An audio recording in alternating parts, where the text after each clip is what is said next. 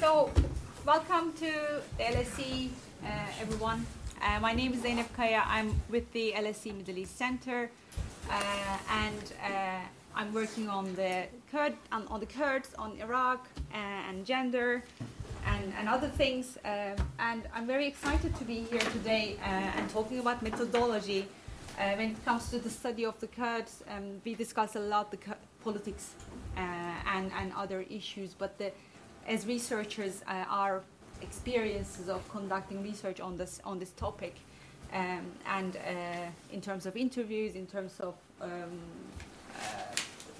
engaging with the field, there is a lot to discuss, as this book shows us, which I'm sure you must have seen. So I'm really excited to discuss the book and its contents with some of the authors and the editors who brought this book into production. Methodological approaches in Kurdish studies, theoretical and practical insights from the field. So we are delighted to launch this book, and we are also delighted that this is part of the Kurdish Studies series that we have initiated last year with Robert Lowe at the Middle East Center. And our aim is to bring scholars, the public, researchers together to discuss different aspects of the Kurdish politics in an academic platform and learn from each other and engage with it. So all our events are public, and through these interactions we have met lots of people and had a lot of interesting discussions as well. So we are looking forward to carrying on holding more events. I think we have two more events coming up in the Lent term. So if you are registered to the LSE Middle East Center's newsletter, you'll hear about those events. But before we have quite a lot of speakers, and we have one more person joining us via Skype, so I won't take too much of the time. Quickly, we'll introduce our speakers, and then it will be great. Maybe during question and answers, as everyone introduces themselves as well, because we have a small group, kind of like a research seminar. So let's be interactive and hear your thoughts as well in the process. So our first speaker is Bahar Bashar. She's hopefully she won't be delivering her baby today. Fingers crossed. Are there any midwives around you? No, so we are. Thank you, Bahar, for coming and for initiating this event, and it's great to have you here. Bahar is an associate professor at the Center for Trust, Peace and Social Relations at Coventry University. Her research interests include ethno-national conflicts and political violence, conflict resolution, third-party mediation, migration and diaspora studies. Her current research projects are Kurdistani Jews in Israel, funded by the CBRL, and Youth and Violence and Conflict Transformation, funded by the Ferguson Trust. She does lots of other things as well, but we have no time to go through all of that, so I'm just cutting it short. Yasin, who is not here, but he will connect us via Skype, is a PhD candidate at the same place in Coventry. His research focuses on the role of intergroup relations in the integration of Syrian refugees in Turkey. Along with his academic studies, Yasin has also been working as a psychological support consultant, providing consultancy services to the international humanitarian organizations in Turkey. Francis, to my left, Francis O'Connor, is a postdoctoral researcher at the Peace Research Institute in Frankfurt. He just flew to London this evening to be with us. His research focuses on social movements and civil wars. He has co-authored 2 books on anti-austerity protests in the European periphery and social movement engagement in self-determination referendum campaigns in Scotland and Catalonia. He's currently writing a book on the relationship between the PKK and its support networks. When is it coming out? It should be out. It's hit a small obstacle just before I was signing the contract, which next year should be out. Okay, great. We are looking forward to it. Mark Sinan-Munro, right on my right, far end, is a PhD candidate here at the LSE in International Relations. His research Interests include historical sociology, intellectual history and political theory, including international political sociology with a focus on the connection between the global and the local. Finally, Begüm Zorlu is a PhD candidate in the Department of International Politics at City University of London. Her research focuses on political parties and contentious politics in Latin America and the Middle East. She's learning Spanish at the moment as part of her PhD. She's interested in the dynamics of peace processes, foreign policy, and documentary photography. Great to have you guys here. So let's start. Bahar, I think you're starting off. Yeah. Thank you so much, Zeynep. Hello, everyone. Thank you for coming to this book launch. It's a pleasure for us to be here. Unfortunately, I just need to tell you that Yasin cannot make it for technical problems. Okay. He was supposed to be here, and he was going to present his work in Rojava, but he had to go to Turkey, and he thought he could Skype in, but he couldn't, which will give us more time to talk about our own experiences. Actually, my part was just to introduce the rationale of the book for 5 minutes, but now that Yasin is gone, I will just use another 5 minutes.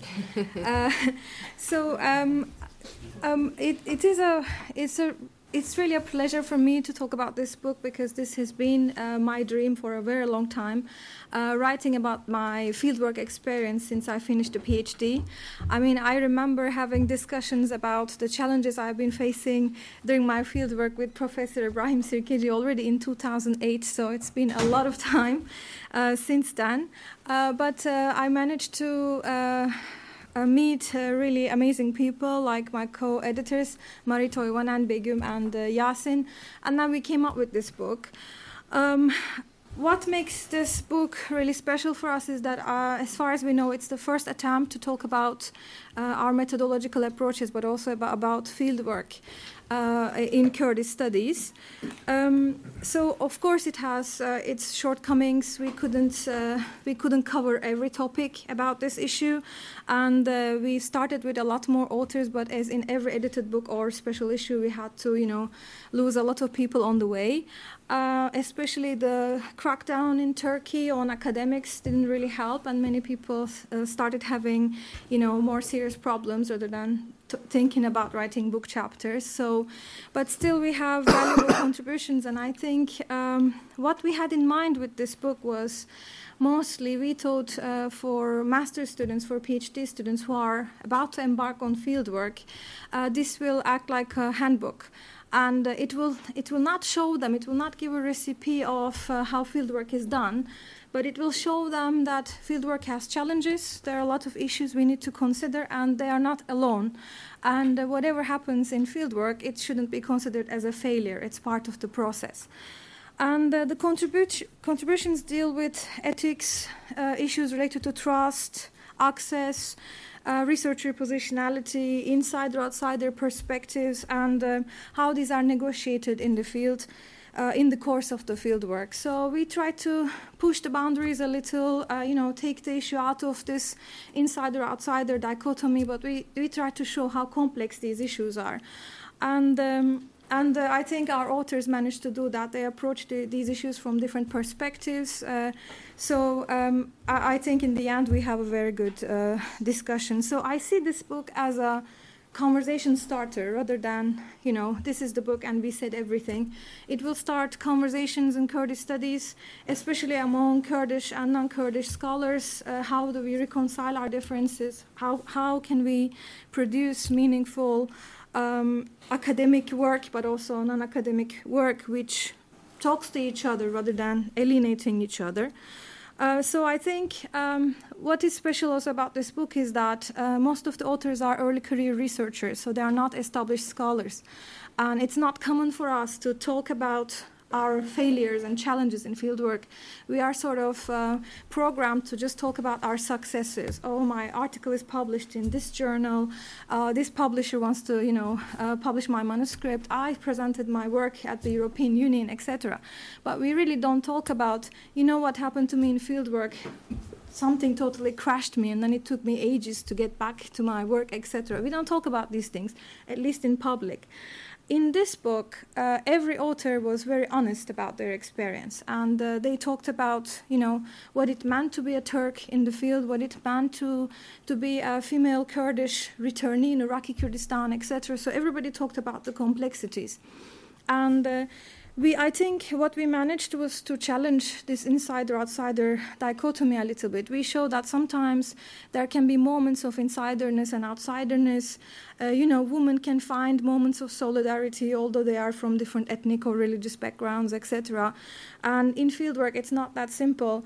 And sometimes, like, for example, our Kurdish authors mentioned that although they thought they were insiders when they were embarking on fieldwork in Kurdistan, because they were born in the diaspora, their experience was completely different than what they had in mind before. And it was the same for me. So now that Yasin is not presenting, I just want to talk about why this book came out at the first place. So the idea came out when I was with my colleague, and I also call her my academic soulmate, Mari Toivonen, in Hevler in 2012. We were at the World Kurdish Congress, and it was a random conversation. We talked about our outsider experience, how we are feeling in Kurdistan, and how hard it is to do fieldwork in an environment that we have no prior experience before, etc. And so when we talked about our experiences, we realized that although we were outsiders, we had completely different experience. We were both researching the Kurdish diaspora and activism and mobilization. She looked at Finland and France. I looked at Germany and Sweden.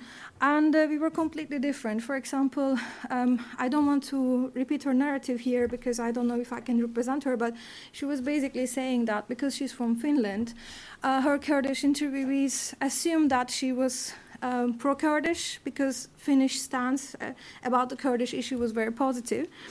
And my experience was much more complex because I'm Turkish, but I never actually had to think about it because before I started working on this issue. And when I met my interviewees, I was automatically categorized as a Turkish person. And some of them would be, oh, you're a white Turk. Why are you working on this issue? You're not even Alawite. Somebody told me that. I also put it in the book. So, okay, we understand you're not Kurdish, but not even Alawite. But why would you do this? Why are you interested in this topic? And when they first, in the fieldwork, when I first encountered these comments, I was just like 24 years old. I had no experience in even interviewing people. I didn't know how to behave, and I had no idea about ethnographic methods because I come from a peace and conflict studies background, completely applied research, etc. So the first thing I thought was like, I'm not a white Turk. I come from a small city in Turkey. White Turks never accept me to their club anyways. So, I just come from a small city. I didn't have the privilege that white Turks had. And, I lost my home at an earthquake. I lived in a tent for 2 years before I went to university. I'm not that person you had in mind. But the fieldwork taught me so many things. And it taught me that privilege is not just about which college you went to and, whether you were middle class or upper middle class, etc. Privilege was something else. The fieldwork showed me that my biggest privilege was actually me not knowing anything about the Kurdish question until I was 23. This was my privilege, living in the western part of Turkey, completely away from what was happening at the other side of the country, and it was my luxury to switch off when I wanted. The fieldwork also taught me a lot of things. The hardest part was to unlearn what I've learned for many years in my life, because I was the perfect product of the Turkish Republic. And by the perfect product, I mean, in a small city, I went to Quran courses in the morning, and after the mosque, I went back home and learned songs about Atatürk, and they were not clashing; they were totally fine together. And I would consider myself a secular Turk. I had the secular reflex, and if we were against one thing, it was political Islam, for example. So I really absorbed all the things that were taught to me because I was born in the 80s. So my encounter with the Kurds in the diaspora forced me to unlearn so much stuff, and it's not an easy process. And but I felt like it would be a failure to talk about these things. I didn't know whether I could bring it up. I just thought that it was only happening to me. And we really had to find friends who you could really trust to share these ideas. You know, I also feel that way. You know, it's not that easy either. And we can't just talk about our, you know, how many chapters you've written for your thesis. It was something different. It needed really some comfort zone to talk about these things. But I realized I was putting also so much emotional labor in my fieldwork at that time. So there was the White Turk image, and then there was the other image, which was the clueless little girl.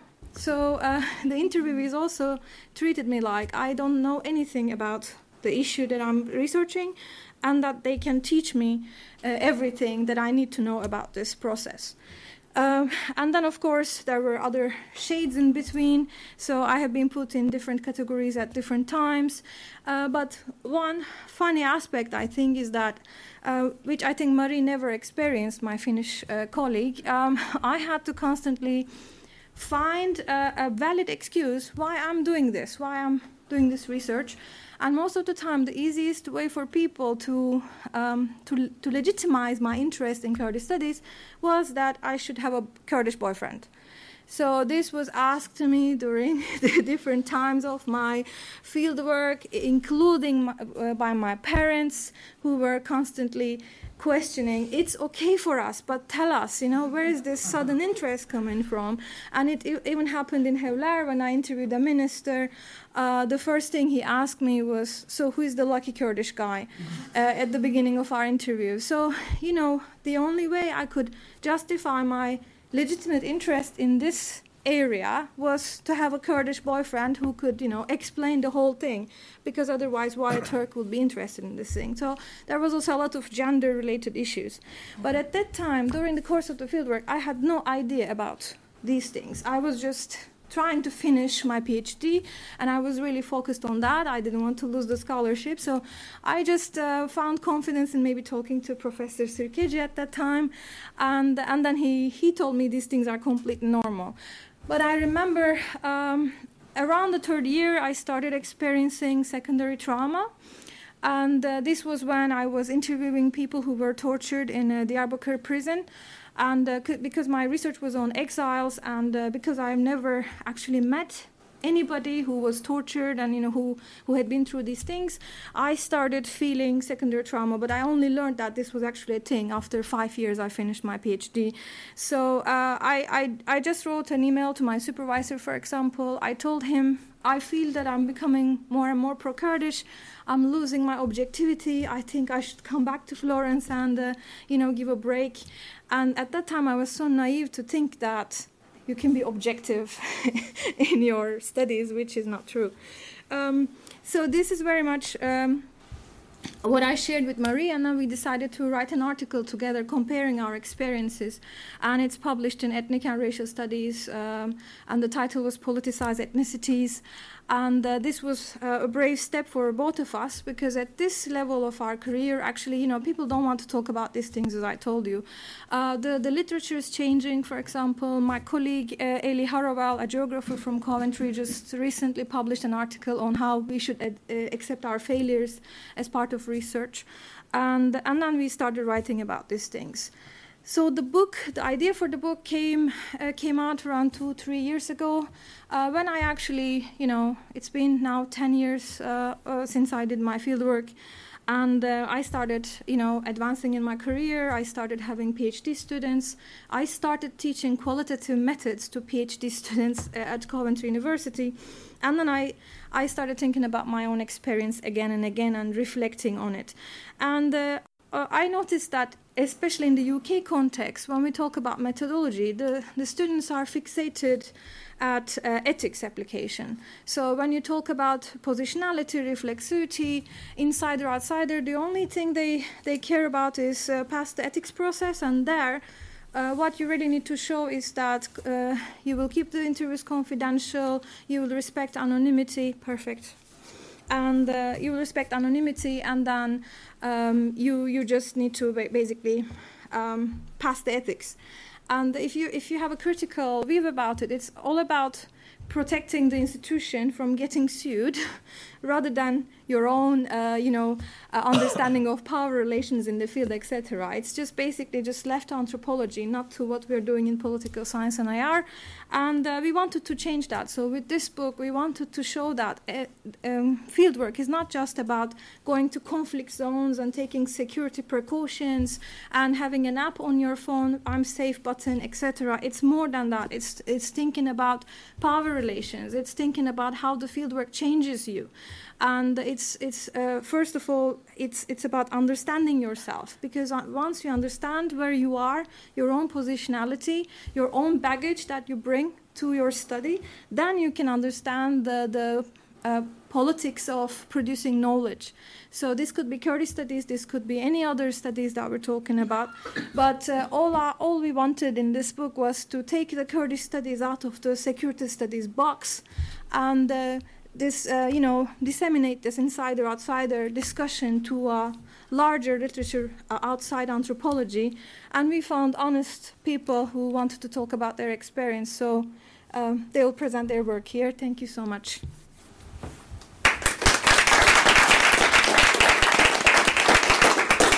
Thank you, Bahar. Would like to go next? We didn't discuss it before, so such a good chair, isn't it? Yes. So do you want to go ahead? Yes, okay. yes. So I will kind of build on what Bahar has said and maybe kind of elaborate on the chapters too. So I think it's unfortunate that so few of the authors are here today, because each of them has a really unique perspective they presented in the book.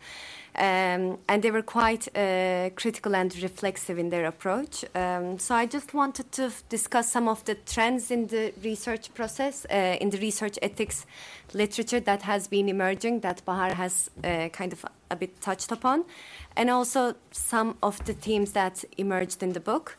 So I will kind of briefly, because I'm a PhD student as well, and I'm sure that there's some PhD students here, the ethics application process could be kind of rigid, and it's really kind of focus on the safety of the researcher and the researched, and how we protect our data in the field.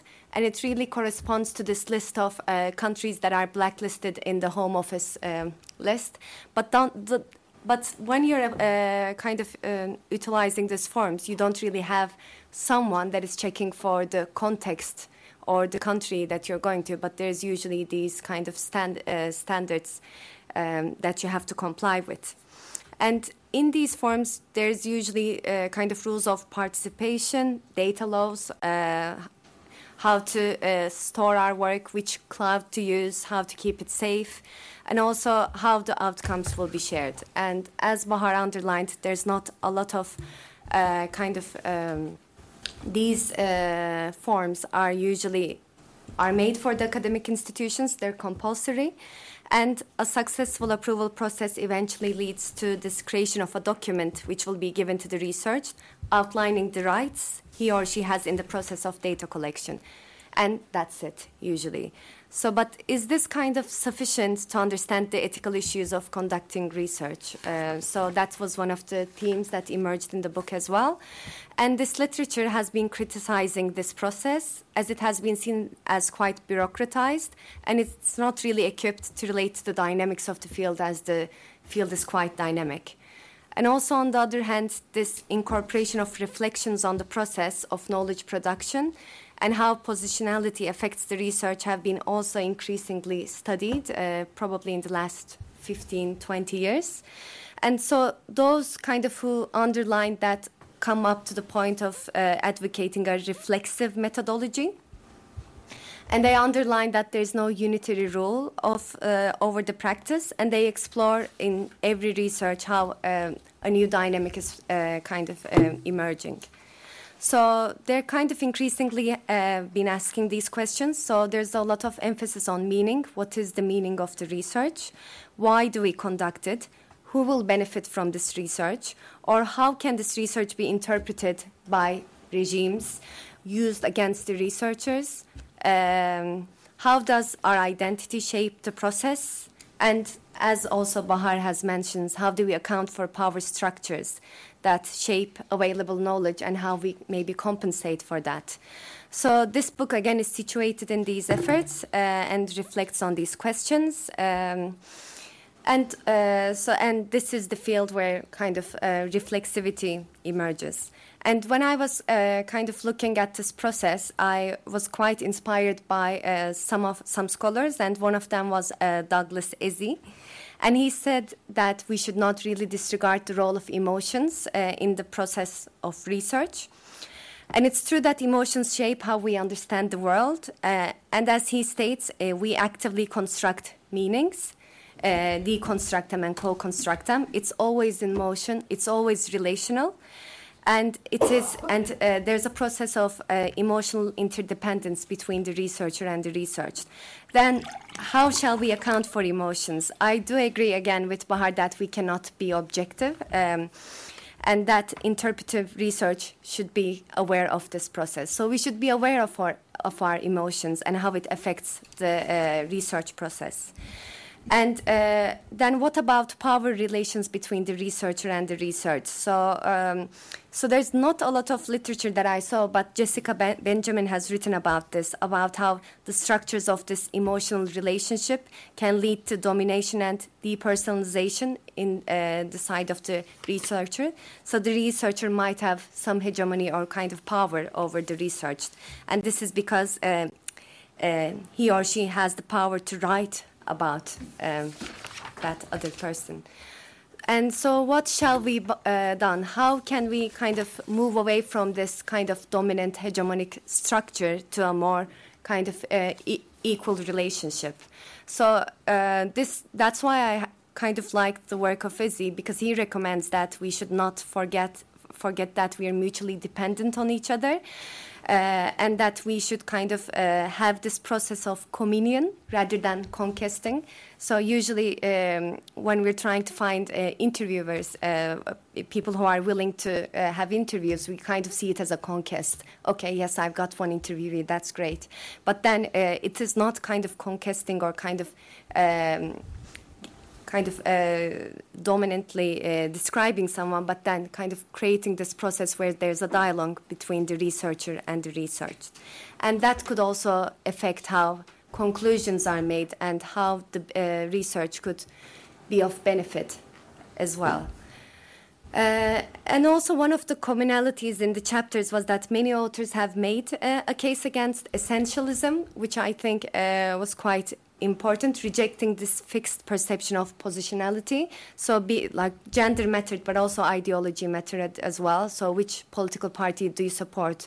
Do you belong to? So that might have mattered more than ethnicity. And the closeness or remoteness from the interviewee. And also, on the other hand, the chapters in this volume warned against reproduction of discrimination systems that are internalized in society. So I was quite... Demet Arpacık, in her chapter, has underlined and came up with this concept of epistemological injustice, as the categories that researchers use may be shaped by the status quo and the lack of alternative framing. So there might be dominant framing that we might be not really accounting for. And also, especially, so I worked as a journalist for a short time, but then there was a question in Turkey about how to access data.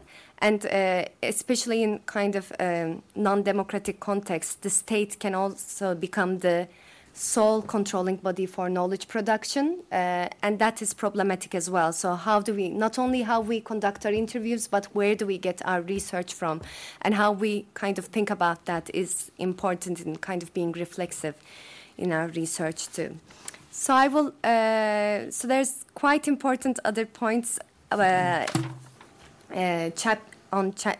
the chapters as well. So some of the authors have wrote about how being an outsider differed when they were from a community that was seen to be in solidarity with the researched community. So those dynamics really matter. And if you have further questions, we can kind of elaborate on the chapters as well.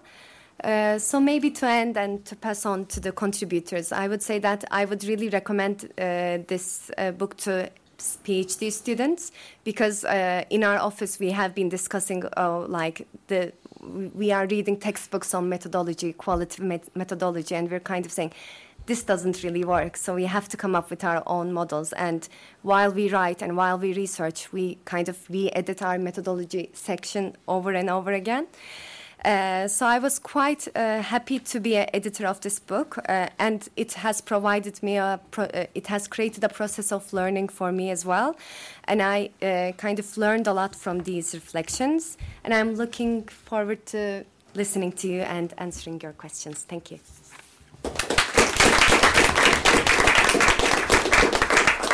Thank you, Begum. So, shall we go while we are at that side of the table? Sure.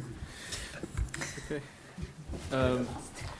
All right. So I'll say a few words just to contextualize my chapter, and then also make a few of just go over some of the points that I made within it as well. So I have a background mostly in sort of international relations and international history, and for the last few years I've mostly been carrying out research on the process of the collapse of the Ottoman Empire, especially, and the emergence of sort of different successor states. So that process sort of culminating around sort of the First World War, and then the emergence of different efforts on the part of sort of political or sort of social, so just elites and different movements within that geography to gain some sort of recognition of their sovereignty within that sort of period from about 1908 to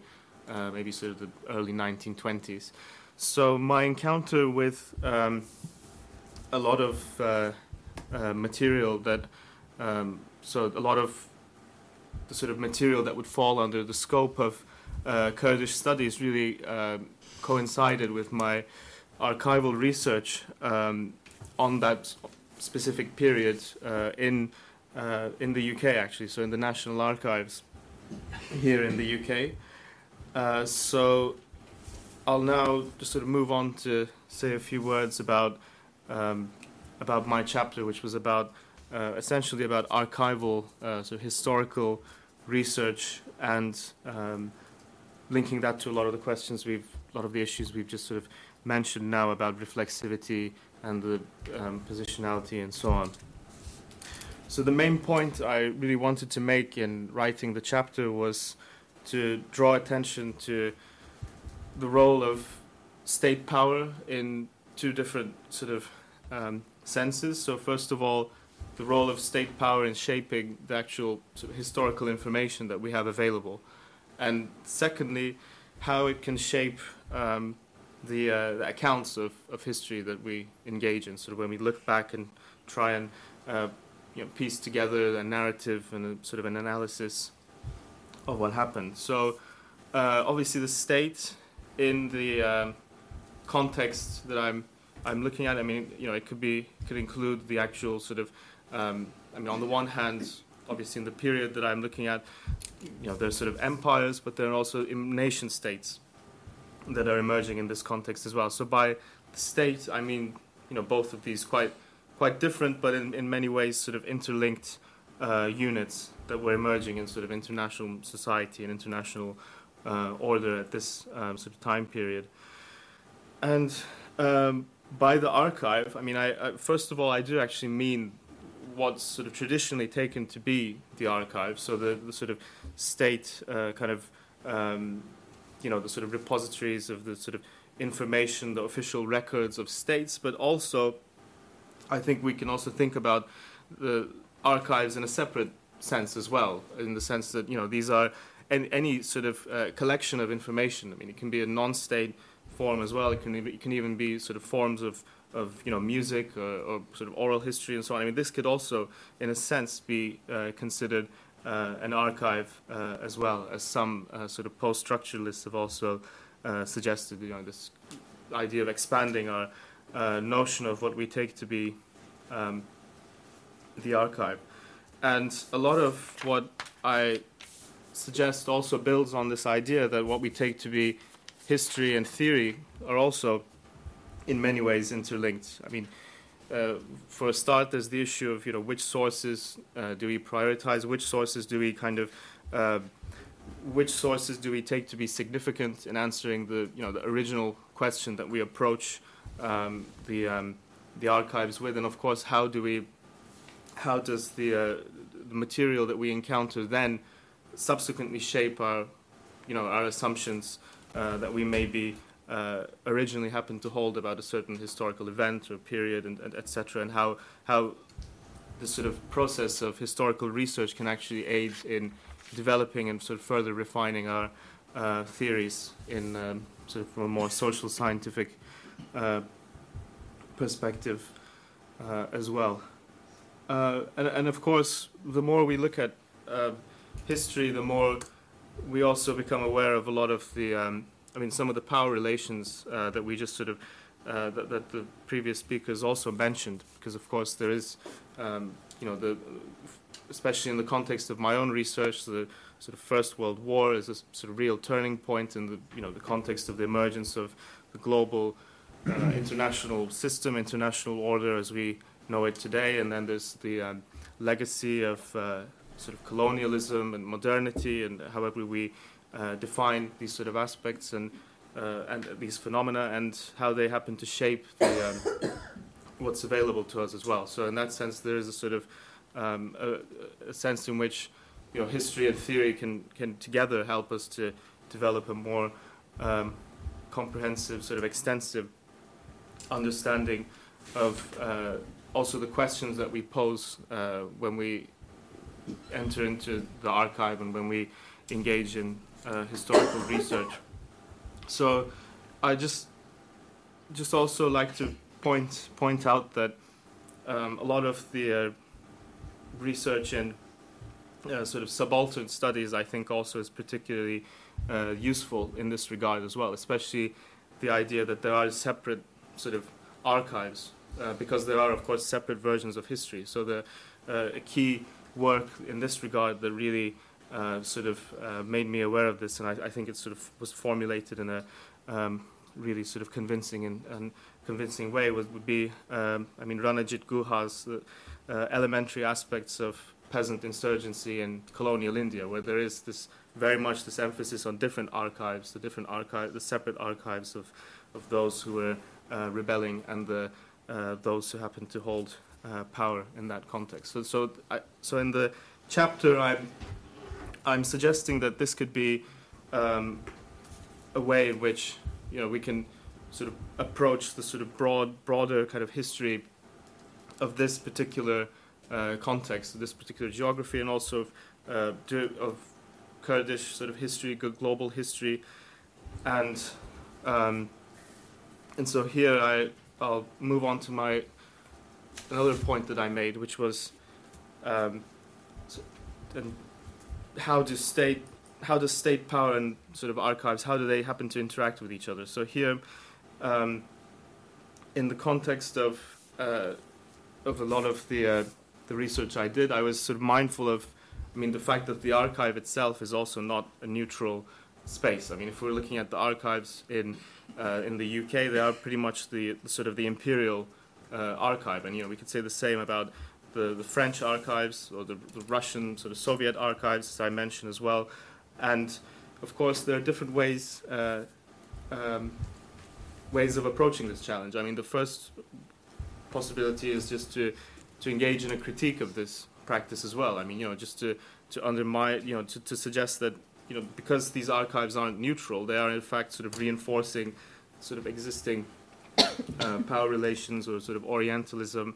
And of course, as sort of Makdisi and Deringil have suggested, there is also this phenomenon of Ottoman Orientalism as well, which was occurring in the period that I was looking at. So a lot of the sources with regards to that and the sort of the Ottoman states projects towards the eastern provinces or the Kurdish populated areas were also these sort of power relations were also present in that context as well. But I suggest in the in the chapter that we can also look at archives from an ethnographic stance as well. So we can be mindful of the fact that these that they're not really neutral. That the way the information is presented may not be neutral, and it may be from a specific point of view. But even within that, so for example, if we're looking at the Air Ministries or the RAF's sort of archives, this was an example that came up in the context of the sort of the Sheikh Said sort of uprising. There is a sort of a spike in the amount of data that emerges round about that period. So in that sense, even if we're looking at what is actually an imperial archive, the sort of fluctuations within that in terms of the amount of information that emerges can actually point to what some of the other actors in that context were doing. And on that point, I think I'll conclude, as I think Thank you very much. That was very impressive. And over to you. Brilliant. So thanks a lot for the panel and inviting me, and obviously to be part of the book was wonderful, and I really enjoyed it. And thanks a million for everyone coming on a cold evening.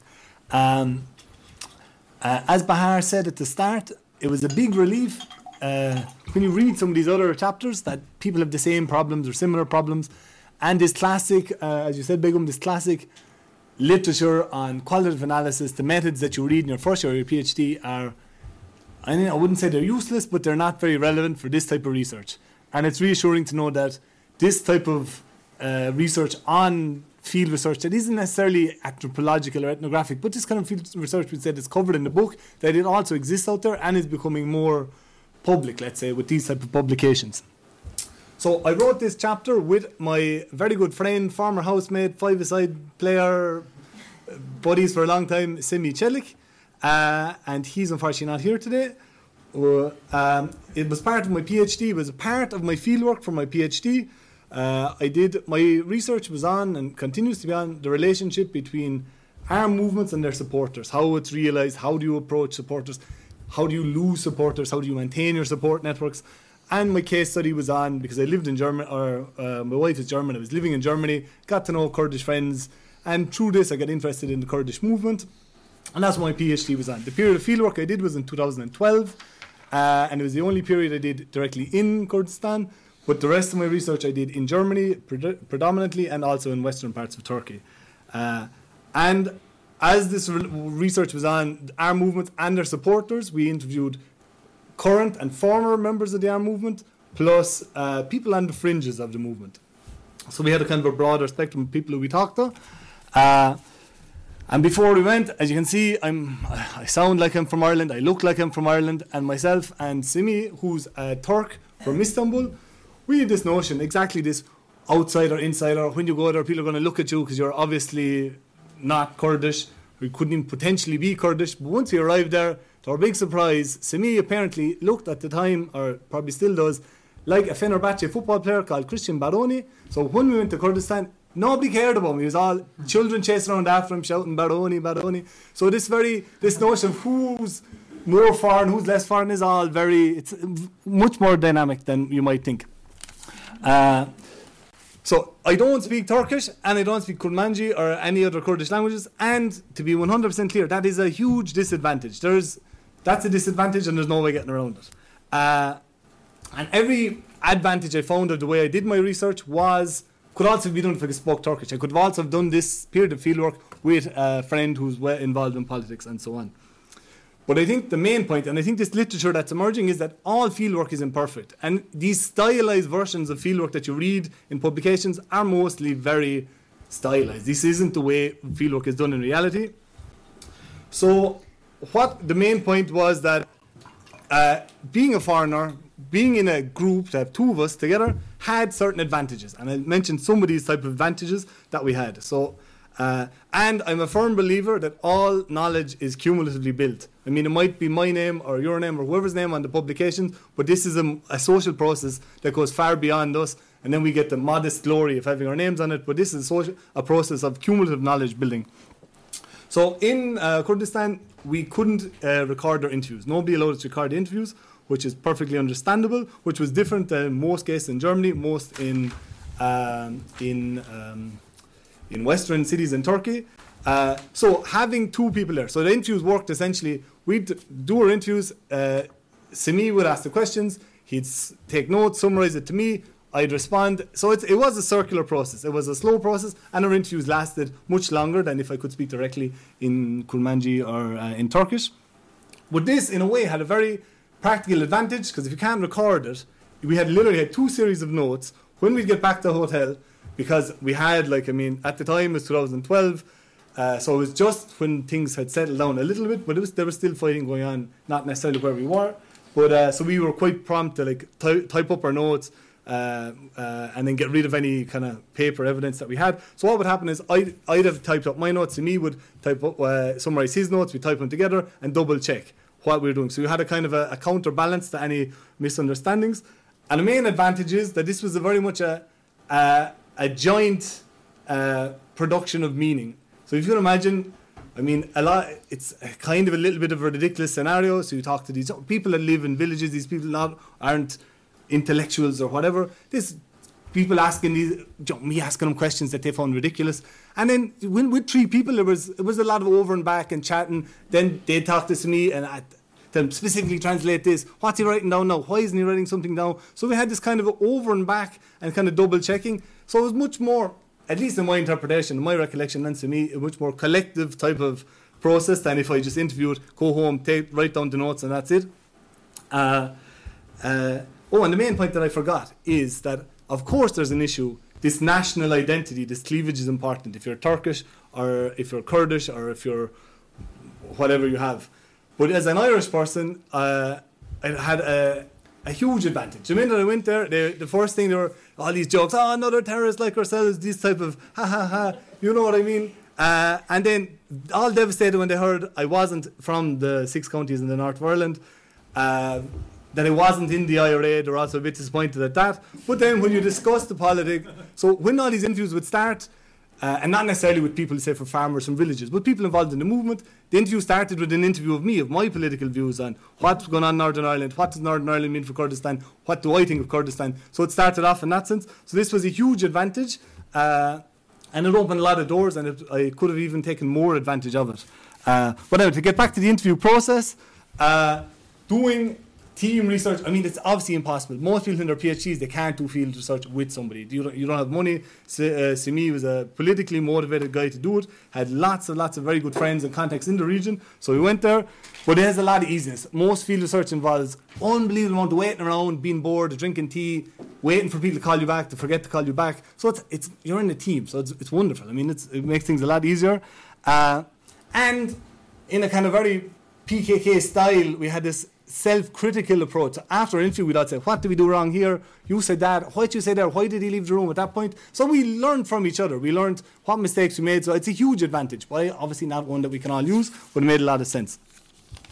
And as I say, so this outsiderness, these are some brief lessons of what we learned. People here have done much better and more extensive fieldwork than me, but these are some of the experiences that myself and Simi found. So I agree very much with this notion that insider outsiderness is much more dynamic than you might think. For example, I'm from a rural background. I'm from a farming family. And when you meet, I wouldn't like to present myself, my own family would laugh at me if I presented myself as like a farming expert, but I know enough small talk about cows and sheep to talk to people from villages and ask them specific things. And this type of, it's not a serious thing, but it's a temporal kind of bridging of solidarities. Simi is a Turkish guy, but he's someone who works in the Ottoman archives and and people are interested in these things. So they talked about his historical stuff. One guy wanted to know about his Armenian grandmother and where Simi could help him find this. So you have these multiple types of identities and the kind of points of connection that are much, I'm not going to say much more important, but they contribute to this broader nexus of interaction with people. And for us, we were 2 men as well, so we interviewed very few women. For sure, if we were women, it would have been very different. So gender, I think, is a big dynamic. And as men, it's important to recognize that as well. For example, we had, you have very different accounts of what type of tortures happened and so on, that maybe as your male gender, what's shared and not shared is different to what if you were a female researcher. The other point is that when you go to a specific city, even a big city like Diyarbakir, people, you have your contacts, people you know, and you're in a way also, and correctly so, being assessed. So they want to know what type of questions he's asking. Is he asking correct questions? Is he being annoying? So you're essentially on, I won't say on trial, but like on, you're being, the people are keeping an eye on you. And then you find out when you do an interview, you're going, I talked to this other guy and he said this and that. So it's something you have to keep in mind, that you have to be very, you just have to be aware that you are also being, your behaviour is under the spotlight as well. A main point, and this is kind of a pious and a bit sanctimonious thing to say, but it is true what Begum said. You do get this notion of like interviews are like a conquest. I interviewed this guy is a gorilla, this guy is this guy's from this village. And I mean, there's this, it's a very basic thing. Like, you have to treat people with a degree of empathy and just be, because I knew people who had lots of things that I know that happened in their life from in the mountains for this time, in prison at this specific time, in this specific battle, and they didn't want to talk about it. And I mean, you can't force people to talk about these things, and it's important to recognise that a lot of talking about Diyarbakir prison in the 80s, this is traumatic and you have to be respectful. And I mean, that seems like common sense, but I mean, you hear enough stories from people that you interview as well. They say, I met this guy from wherever, and he was really, and they'll tell you about it as well. So, as I said, patience and empathy is very important, and that your reputation spreads, and it goes back to Germany and so on. It's quite clear. So you have to be aware of that as well. Some technical issues. A lot of this I retrospectively discovered in the literature, which I should have done during my PhD, but I didn't. Simple things like why questions are a disaster. Especially my research is about the 70s and 80s and 90s. If you ask someone why they did something in 1979, they will give you the answer of today reinterpreted. So the much more specific questions are how. How did you do it? On what occasion? When you're doing historical interviews, I mean, if you ask yourself what happened 10 years ago, if you think about it yourself, it's hard. So you have to help people in the sense. You have to say, the coup, like what happened with your memories of that period? Like when did soldiers come to your village? Do you remember? So if their village was evacuated, you can structure your questions in a way that facilitate memory. We found that as outsiders, and it depended as well on the people you're interviewing, people who are more, every normal jobs are people who are more political.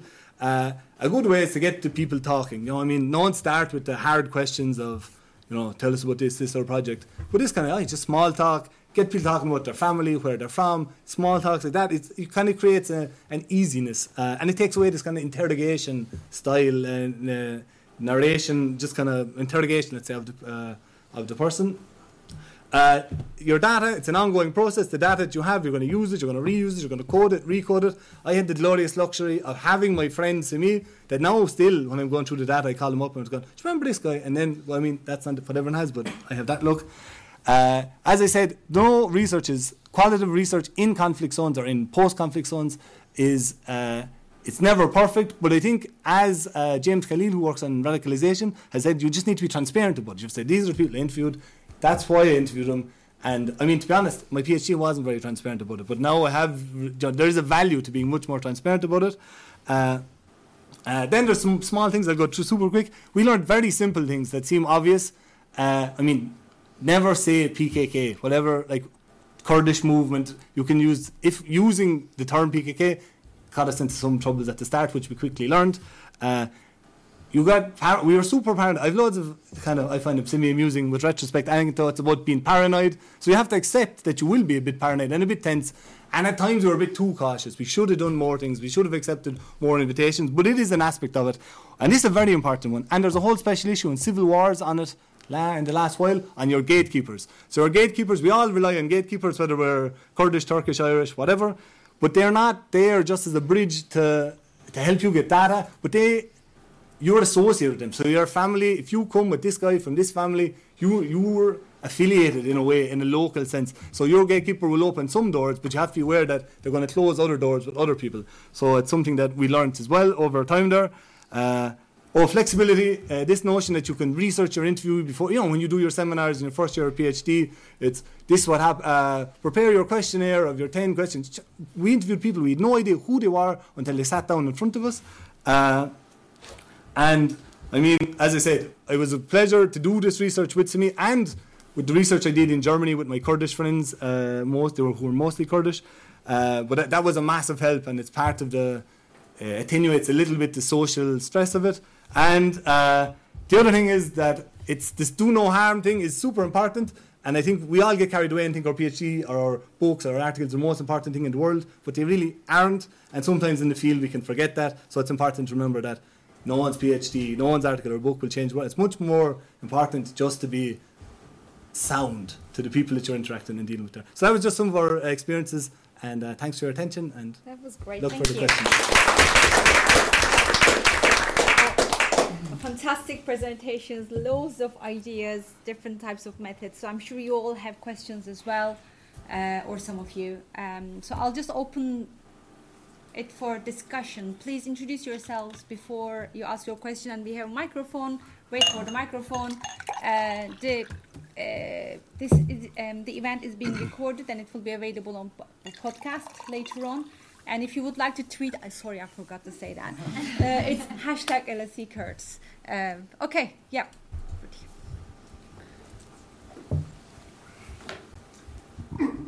Thank you. My name is Gareth Winrow. I'm currently in Oxford University, the Department of Continuing Education. My question maybe is related directly to Bahar, although we did hear quite a bit of it from Francis in his presentation.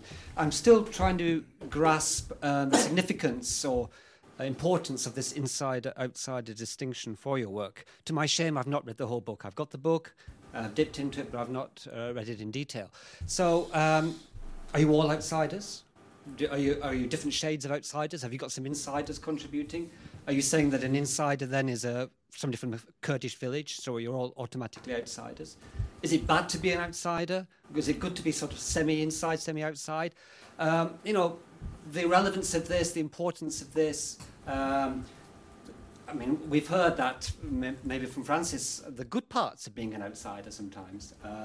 And people are maybe be more willing to open up or be more frank, or maybe the opposite. Maybe they think you're sort of outside foreign intelligence or something. I don't know. So, the relevance of this, if you could just tease it out a little bit more.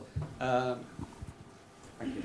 Thank you. Let's take one more question. I'll do 3 questions and then come back to the panel. Please, yeah. Thank you very much. My name is Vaisi. I'm a research fellow, a postdoctoral research fellow at SOAS. I've got 2 questions, to Bahar and also to other colleagues. And the first question is actually, as you know, before I ask the question, that the Kurdish studies actually, unfortunately, restricted to refugee, to war, to conflict, to violence, to statelessness, and that means actually it opened the question to vulnerability, that the Kurdish community is highly vulnerable community, heterogeneous community. So in order to work on this community, it's very important to specify the ethic issue is very important. So, and language issue. As you mentioned, you indicated, but the first question is related to ethic, if you, as Turkish scholar, as Turkish citizen or Turkish, working on the Kurdish question, Kurdish people, Kurdish diaspora, whatever, it is some. I think it raises a lot of issues. It raises a lot of issues of ethics. So, and how did you manage actually your this issue to be more ethic in the sense that you consider not be biased and be more objective? It is enough that you maybe, because you mentioned that you had a Kurdish boyfriend, and was he or something like? Or she didn't. Okay, not you, Kurdish boyfriend, but through the Kurdish boyfriend, you may get more insight, access to the Kurdish community through the perspective of one person, in that sense. Yeah. Great, and second, thank you. Can we please keep our questions short, because we don't have much time, and I'm sure there's also one to ask and the second questions. question actually relates to language, because the language, especially if you conduct ethnographic field work and anthropological studies, the language is preconditioned, it's crucial, and not just the one language like Kurdish has different dialects and different accents even, and the Kurdish as kind of tool of data collection and data analysis. How did you manage, to understand the people and the people that they actually express themselves, not just because of language, but also because of this kind of oppression, colonization that they went through, and that they have difficulties to express their feelings? So, I just give one example and then I finish. I had recently completed my fieldwork in Germany and had the German colleague with me. And when I interviewed the Kurdish Kurdish refugees, they mentioned different things because of the German colleagues. They worried a bit. They were, careful. But when she left, then it was much different. And this affect actually also not just the data collection, but also data, I would say, production. Knowledge production. And how did you manage when you don't speak the Kurdish language? Thank you. Thank you. And one final question, ideally a short one, please. Yes. Thank you. Yeah. It's coming. Because it's being recorded, so you need the microphone. Yes. Thank you. This was such a breath of fresh air, especially after undergoing ethics training yesterday, which was very clinical. I was reading, so I haven't read the book, but this sounds amazing, so I will dig into it. But I have a question to your definition or even thinking of the field in the title and then also in the contributions. Where do you draw the line where the field is? Because a lot of literature teaches us that we need to find a place to stand in the field, but also related in the text and then in academia. And then my question to, I guess, all of you, because you have come from different backgrounds, whether your ability to know within academia, especially within Global North academia, has been challenged on the basis where you come from, whether your potential bias has been challenged. And I think we might find a diversity. Being a Balkan person, studying the Balkans, I have often been asked what my bias is, assuming others don't have a bias. And the second one is prompted by something that Francis said, how no knowledge belongs to only one person, which I appreciate as an intervention. But I wonder whether you struggled with the ethical question of knowledge extraction and how moving this do no harm beyond just not harming people. How can we intellectually and not in terms of knowledge production acknowledge the people we interview and talk to as knowledge producers in their own right? Thank you. And who are you? Oh, sorry. I'm Elena Stavrovska. I work at the Center for Women, Peace and Security. Thank you. Yes. All right. I know. Yeah. All right. Okay. So, any takers? 3 questions. Shall we start with the outsider-insider distinction? Yes. Okay. Yeah. Thank you so much for the question. It will actually help me talk more about the rationale of the book. And short answer. Yes. So basically, there was this divide: outsider researcher, insider researcher. So outsider is the local, who belongs to this ethnic or religious community. So they were supposed to know better what's going on there, but at the same time, they were always accused of being biased because they will always take sides if it's a conflict, if it's any other situation. So and the neutral outsider was there to rescue the situation because they had no interests in the whole thing. So actually, an outsider could evaluate the situation much better and write more distanced articles. But at the same time, outsider wouldn't have the cultural knowledge that an insider would have, so they wouldn't really understand the cultural code. So that was the main discussion for a long time, but it has changed recently, and now it's getting more and more complex. For example, I'm sure this is valid for practical reasons. I'm sure it was harder for Marie to adapt to Middle Eastern culture than I had. I knew what to wear, I knew how to sit, and things like that. Maybe she had to do more observations, but at the same time, when it comes to defining is it good, is it bad, I would say there is no such thing anymore because we're all hybrid outsiders, insiders. It's just there are different moments. And so, for example, Jorgen Carling worked on this in migration studies, and with his colleagues, they came up with 7 different definitions for different insider-outsider roles. So some people can be outsiders with insider knowledge, and some outsiders actually wouldn't even have a clue about their local culture.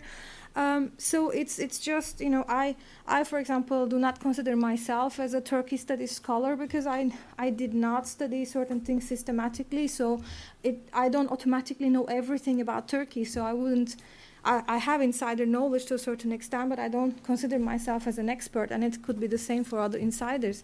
So But so connecting this to Vesi's question, I actually did not have a Kurdish boyfriend. I actually never had it during my fieldwork, but people attributed it to me just to justify my interest in this issue, because then it would also ease their minds, because then I could be maybe outsider with insider knowledge, because, you know, my boyfriend would tell me. But it's not something that I could learn myself, and I could just have this awareness on my own as a woman without getting involved romantically with somebody. And there was a lot of gender issues about that. When it comes to ethics, a very quick answer. So when it comes to ethics, I mean, if you're talking about like institutional approach to ethics, I kept my interviews in a locked cupboard when I didn't take them with me to Turkey. You know, this is what they understand from ethics at the institutions we work for. But what I did, as my own understanding of ethics, I tried to stay loyal to the testimonies I heard in the field. I did not interfere in people's narratives, and I tried to listen to everybody. So, for example, I interviewed people who sympathize with the PKK. I also talked to other people who sympathize with other movements, and I gave them equal, balanced space in my thesis. And I did the same for Turks, because my PhD dealt with the relations between Turks and Kurds. I also interviewed equal number of Turks. And so the Turks automatically thought I was an insider. There are a lot of issues there, but I tried to just stay loyal to their narratives. And ethically, what I've done was, like, I never ever claimed that I'm the voice of Kurdish people, or I never ever claimed in my writings that Kurdish people should do this, should do that. This was not my approach. I just wrote analytically about what I've seen. I used theories to explain what might be the situation, and I just created a scholarly output. That was my ethical approach to the question. But if it comes to the emotional labor, of course, I wasn't where I started in the beginning. I ended up more pro-Kurdish than I was when I first started, and it also brought other consequences, which I can elaborate on. When it comes to language, I'll leave the field question to you. When it comes to language, I actually went to a Kurdish course for 1 year in Berlin.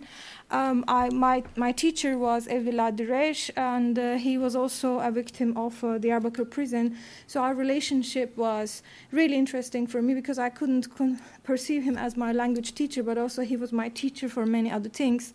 And I can't speak properly, but at least I spent enough time. I think 1 year was a good time to learn it. And now our colleague Ibrahim Malazada, who was just here, he had to leave. He is teaching us Sorani at Coventry University. So at least we are doing our best to have a minimum understanding of what we are studying. But because I was working on the diaspora, most of my interviews were in English, and I never forced my interviewees to speak in Turkish with me, because they perceived it as the language of the colonizer, and I respected that, and I conducted most of my research in English. Thank you.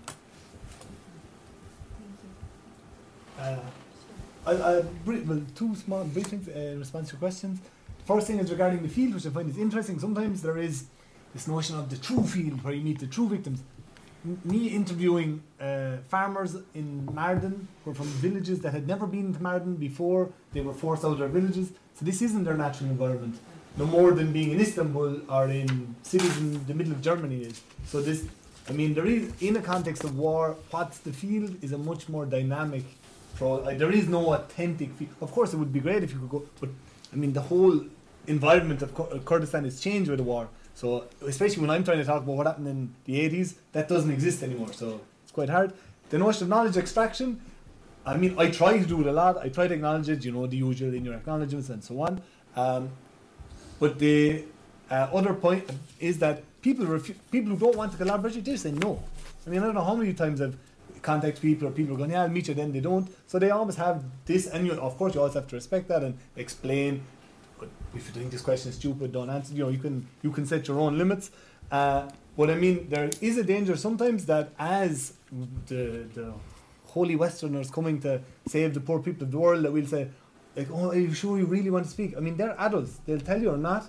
And you have another level of, especially when you do research in conflict zones, if you are seen as being someone that's exploitative. I mean, at least I never did an interview, even when I did it through English or other languages, on my own. There's always people there, and if you mistreat people, or this part of your local reputation, I mean, you are observed and your behaviour is observed, And it's easy to, I mean, you can be censored if you're seen as overstepping what would consider the boundaries. That was at least my experience.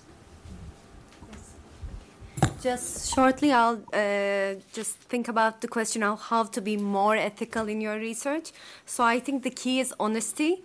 Honesty in terms of being transparent, being kind of elaborating on the possible implications, impact and scope of the research, and maybe sharing your research with the interviewees, sharing them and kind of asking for their feedback. So that would be a way to kind of more democratize and have a more ethical process. So I'll just leave it with that. And on insider, outsider, so I think the concept of multiple identities is important there because no person only has one identity, so it's quite complex.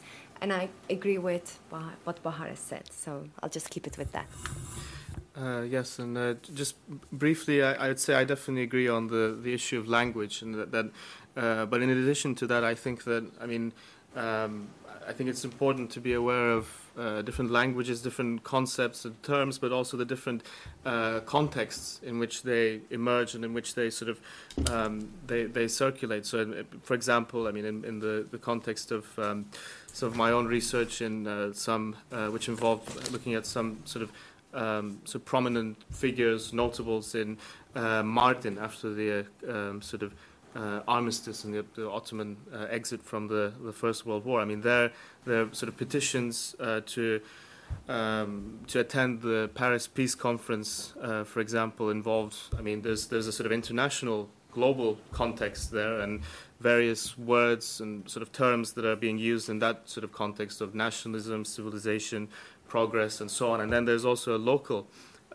context and different, oftentimes sort of multiple languages at play as well. So I would say that it's absolutely crucial also to advance sort of further research in this sort of field. Also, you have to be aware of the different languages and also the different contexts and how the terms can sort of travel from one context to one language to another. So, yeah, that's Thank you. Let's take another round of questions. I mean, about the insider and outsider, that's really interesting. Well, why is it important? I think it's important because of I've also done field work. So I have a lot of things to say, but I don't want to say. Please. But in terms of, I think it's important to just be aware of the dynamics of being an outsider or an insider, and how it shifts and changes as you are doing your field work and depending on the individual you're talking to. It doesn't matter, I think, if you're an outsider or an insider. What matters is that how you're reflecting it and how you're aware of the ways in which it's shaping your understanding and what you produce and your engagement with the field. Like, that's why it's very important, but it's important because of that, not because what does it matter if you're a Turkish or a Kurdish or whatever? It's just you have interest in the subject, you're passionate about it, you want to do it, but it's important to be aware of that and think about that. It's just yes. So let's move on to. You wanted to come in, right? You wanted to say something? I mean, I disagree with you, but later we can talk, maybe, because what you mentioned, that later we can talk. I don't want to take time because there's not that much time. Okay. So let's take 1, 2, 3 questions. The microphone, please. Thank you very much for your presentations. So I did my field work in the Kurdistan region of Turkey as well. So you all mentioned about the people's suspicion of your intentions to start with. So my main concern when back in 2009 when I started my PhD, LSE didn't have any ethical procedures, ethics application or anything. So I didn't have to go through that process to start with. But now we have to work with the consent forms, and I can't imagine having an honest conversation with people if I ask them to sign a consent form to start with. So how do you think we can overcome that problem? Ibrahim Sirkeci, I'm a professor of Transnational Studies at Regent's University London. I am also former co-editor of Kurdish Studies Journal, and I'm Turkish.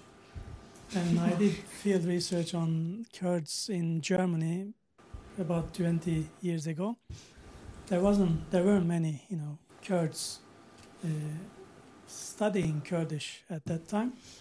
But I want to ask one question and a brief comment. The question is, like, you have discussed objectivity, and in a relatively pejorative way, actually. And I disagree to an extent. But I believe you are trying to make a point about reflexivity when you reject objectivity in that sense. Because I think there is a disciplinary, difference. I mean, you are kind of all from IR background, international relations. And I think that is a little bit, behind some other disciplinary areas, because in anthropology and geography, reflexivity came in charge pretty much 25 years ago, big time. And ever since, we have been discussing reflexivity as the major concern, and before even these ethical forms came in place for litigation purposes anyway.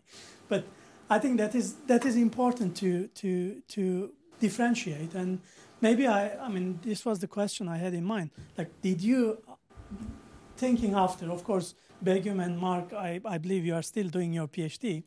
You can probably, integrate that into. But for Bahar and Francis, I mean, do you now reconsider, maybe there's a degree of reflexivity, that acceptable degree of reflexivity, at least we should impose as a minimum standard? Thank you.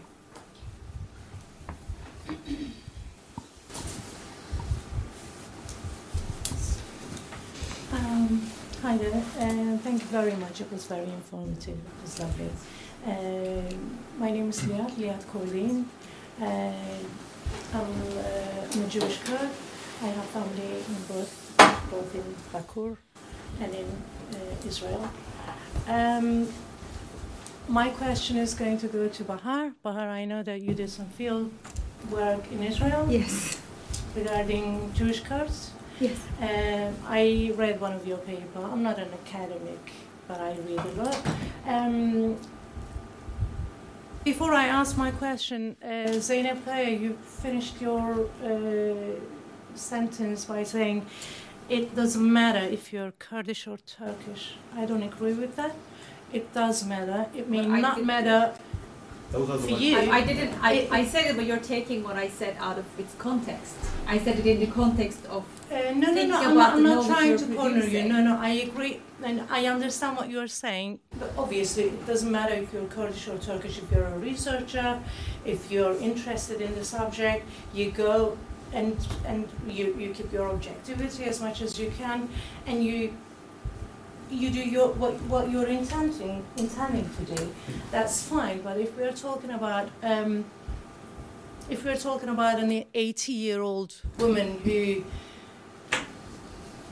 who was given her son's burned body and bones, then your identity, your Turkishness, is an obstacle. She may not like to talk to you. In that sense, it does matter. Yeah, exactly. I totally agree with you. And what matters is that we have to reflect on that and understand our positionality. Absolutely. And think about how this is affecting how we are understanding, what we are thinking, and how we're producing it. And I'm really glad to hear that you guys are making a big effort to learn, at least to learn the language as much as you can, do a little ice-breaking chat with your subjects. So that is because Kurdish people, especially the Bakuri Kurds, are used to someone like Ismail Beshikci, who is not Kurdish. So they can open up to a Turkish researcher, as long as there is some effort from your end. My question to Bahar. We have another question, and we need answers from the panel as well. Sure. Do you mind asking your question quickly? Yeah, my question is, what was the main difficulty that you faced when you spoke with Jewish Kurds in Israel? Thank you. And let's make this final question, and then go back to the panel. Short about the book itself. I haven't read the book, but I'm interested. I am a PhD candidate in law, and I would like to embark on field research in Kurdistan with my legal background. So in how far would you say that this book is, let's say, accessible or universal enough to apply to other areas other than international relations or ethnographic studies. Okay, great. Lots of questions. Who would like to start? Shall we start with you, Bahar? Very quickly. Consent forms, you're recording this, but consent forms, I upload them to the ethics application and I don't use them in fieldwork. Delete it. No, it's because I think it will affect my fieldwork, and I just can't tell people I'll keep everything anonymous, but here's a legal document that you have to sign, and according to UK law, if the police asks for this, I need to return all the data to the police because it's how things work in the UK. So I can't really do these things, and I even stopped recording interviews for that reason. I just take notes. And this is what I did during my last trip in Kurdistan. I just take verbal consent. I try to have a witness. So, for example, when I interviewed lately Kubat Talabani, he had his advisor with him. So, and then they recorded it so that when I write something, they can check. So these things with the elites, it goes easier. But with people, I just stopped doing that. Ibrahim Hocam, you're right. That's what we were trying to say. So in anthropology, it has been there for a long time. But for people who are working on this issue, they come from different perspectives. Not everybody is familiar with these things. And also our institutions mattered in Italy. Nobody asked me to be reflexive or, they just told me go and study this topic because it's less costly. Because my PhD proposal was actually about Sri Lankan Tamils in Canada and the UK.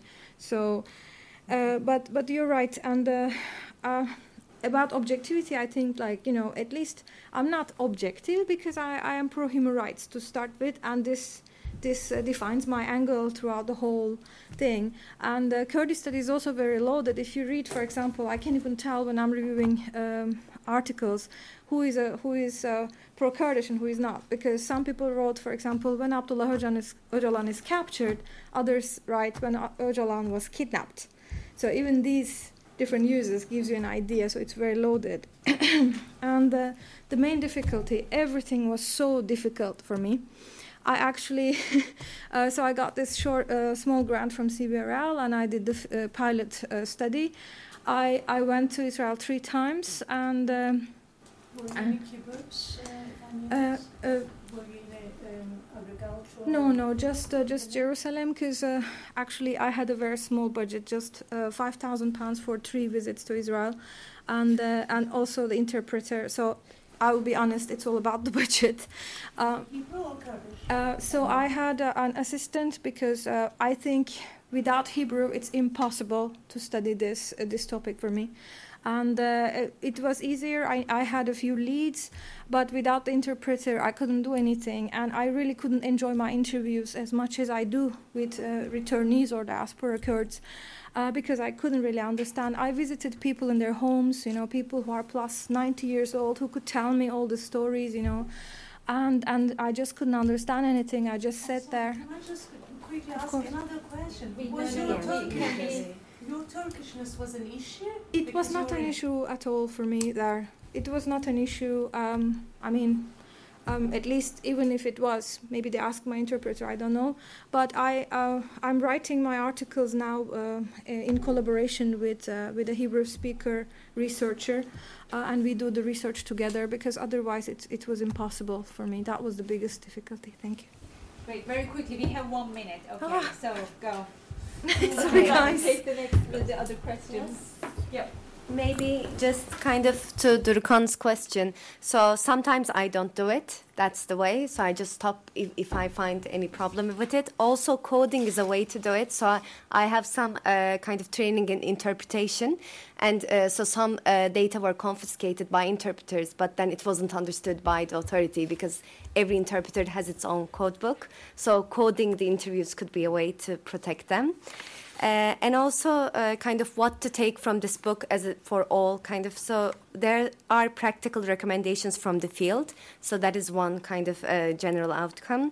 And how different authors deal with power structures and how they relate to their research. So that's one way of it. And also cases of positionality are also investigated in this book.